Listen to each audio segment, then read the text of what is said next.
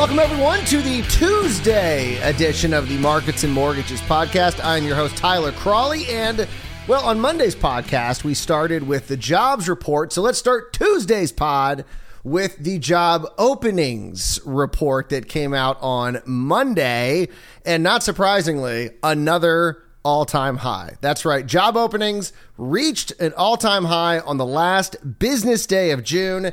That, according to the Bureau of Labor Statistics Job Openings and Labor Turnover Summary. That's not as ridiculous as the Case-Shiller name, but that's one of the more longer ones. Job openings increased 590,000. So 590,000 more jobs, at least potential jobs. A series high of 10.1 million on the last business day of June, which caused the job openings rate to rise to 6.5%.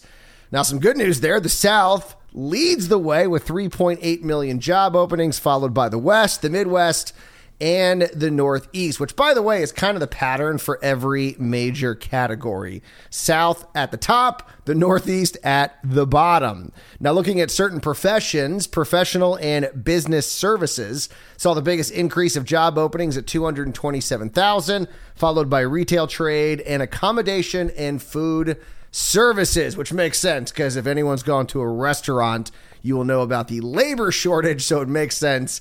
That's where a lot of job openings are. Now, one of the other major categories, probably just as important, is, of course, hires. This is the people who were hired in the month of June. That was up 697,000 to 6.7 million, with the biggest increase in retail trade, followed by state and local government and durable goods manufacturing. Now, one of the other big categories is, of course, separations, which really gives you an idea. This is people quitting their job. So this kind of gives you an idea of where the employer-employee balance is. And not surprisingly, that was up 254,000 in June to 5.6 million, with the biggest increase in professional and business services, followed by durable goods manufacturing and state and local government. So not all that surprising that the places where you're seeing the most hires is also where you're seeing people quit, and also kind of similar as to where you're seeing job openings as well. There's some kind of mix. They're all kind of connected in a way. But like I said, the South continues to lead the way in both categories. They led with hires up 2.6 million in June, followed by the Midwest, the West, and the Northeast. The Northeast didn't even crack a million.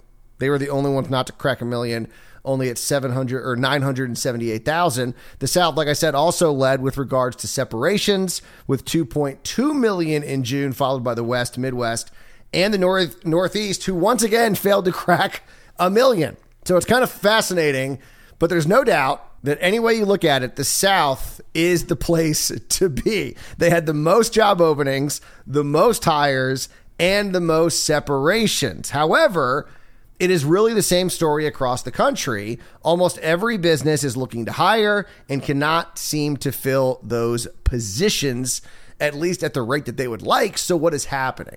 Now, I know there's two real kind of main arguments, I would say. The Republicans are arguing that it's because of these generous unemployment benefits. That's keeping people on the couch and they're not looking for work.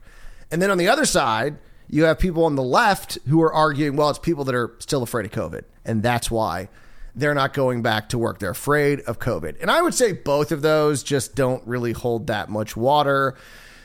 And the reason I say that is a lot of people, like I said, have blamed the generous unemployment benefits for keeping people on the couches. But there was a report last month that found that the states that cut unemployment benefits did not see a statistically significant increase in job seekers. So maybe there's a lag there. We'll see. But a lot of states cut unemployment benefits and you did not see a lot of people running to fill those positions. Now that would then say, it's got to be people that are fearful of COVID. Except just look around. I mean, you look what's happening. Lollapalooza. I mean, you got the Obama party up in Martha's Vineyard. I mean, yes. Are there people who are still concerned about COVID? Absolutely.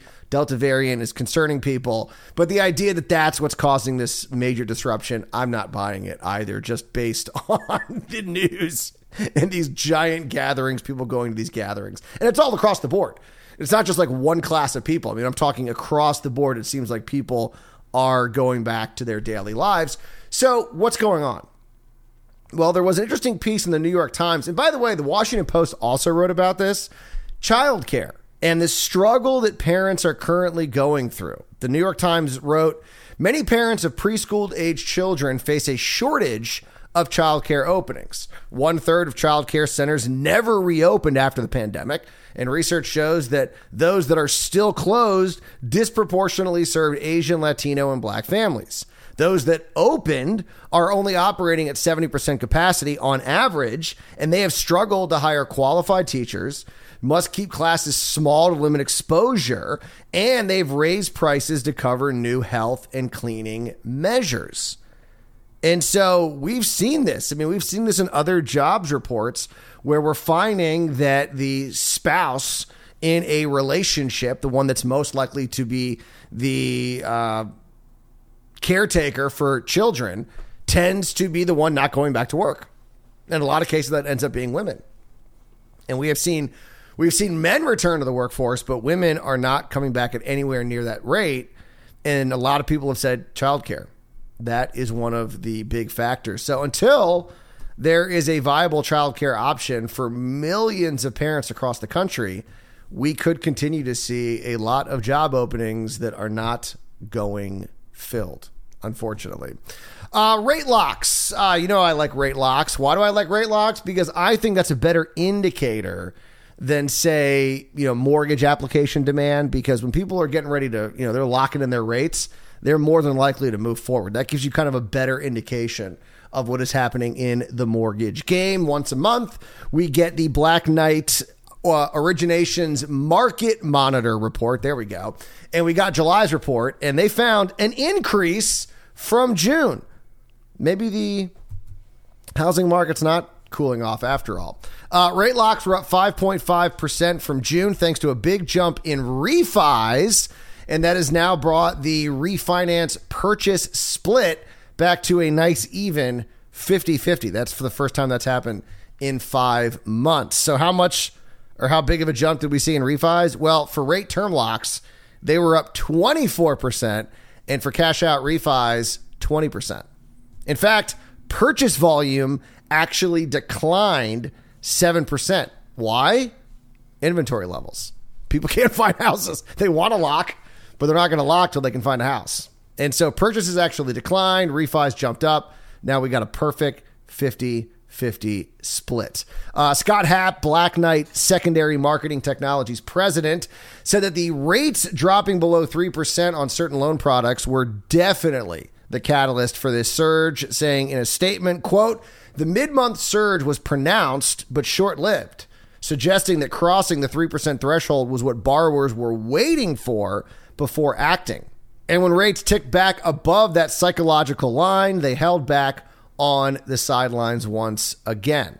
Now, it's important to note that with everyone concerned about another housing bubble and 2008 happening all over again, well, I should say people outside of housing, because everybody in housing will tell you that this is not 2008, not even close to it. And here's another great example.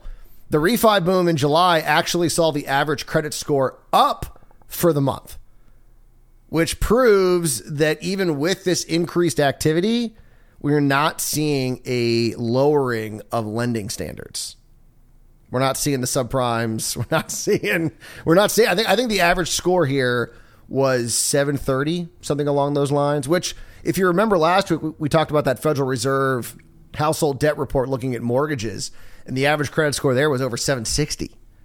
So, I mean, the lending standards are staying strong. At the end of last week, and we talked about this on yesterday's pod, Taylor Borden at Business Insider argued that housing shortages could last until 2031. Now, there's not a single economist on the planet that believes that interest rates are going to fall over these next few years.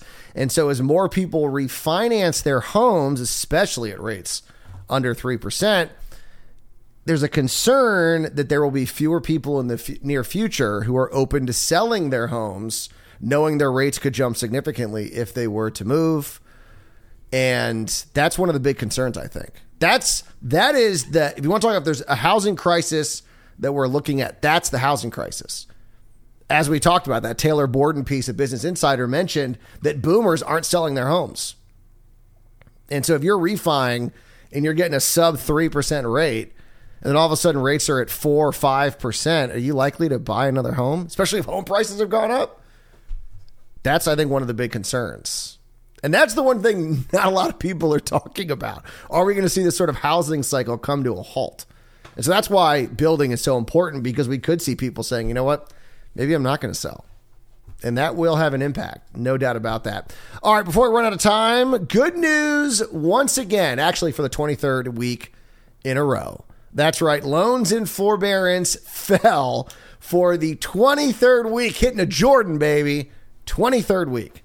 Total loans in forbearance fell 7 basis points from the previous week to 3.4%. The Mortgage Bankers Association now estimates that homeowners in forbearance plans have now fallen to only 1.7 million. What I love about that is that number keeps getting smaller.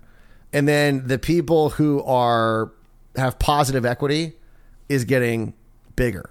And so pretty soon we're going to get to a point where there's going to be fewer people in forbearance programs than have negative equity.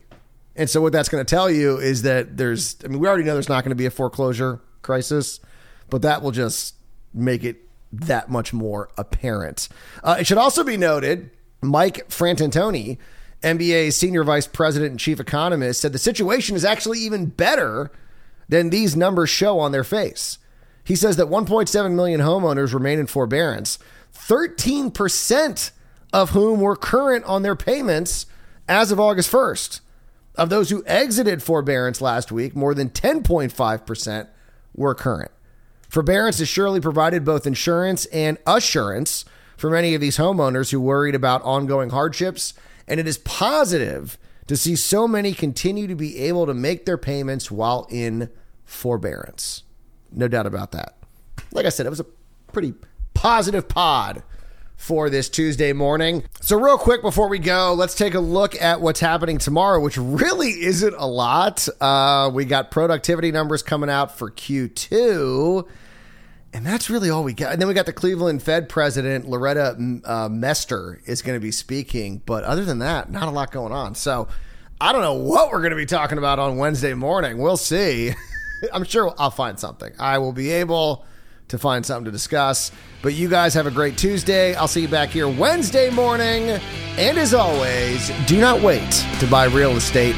You buy real estate and wait.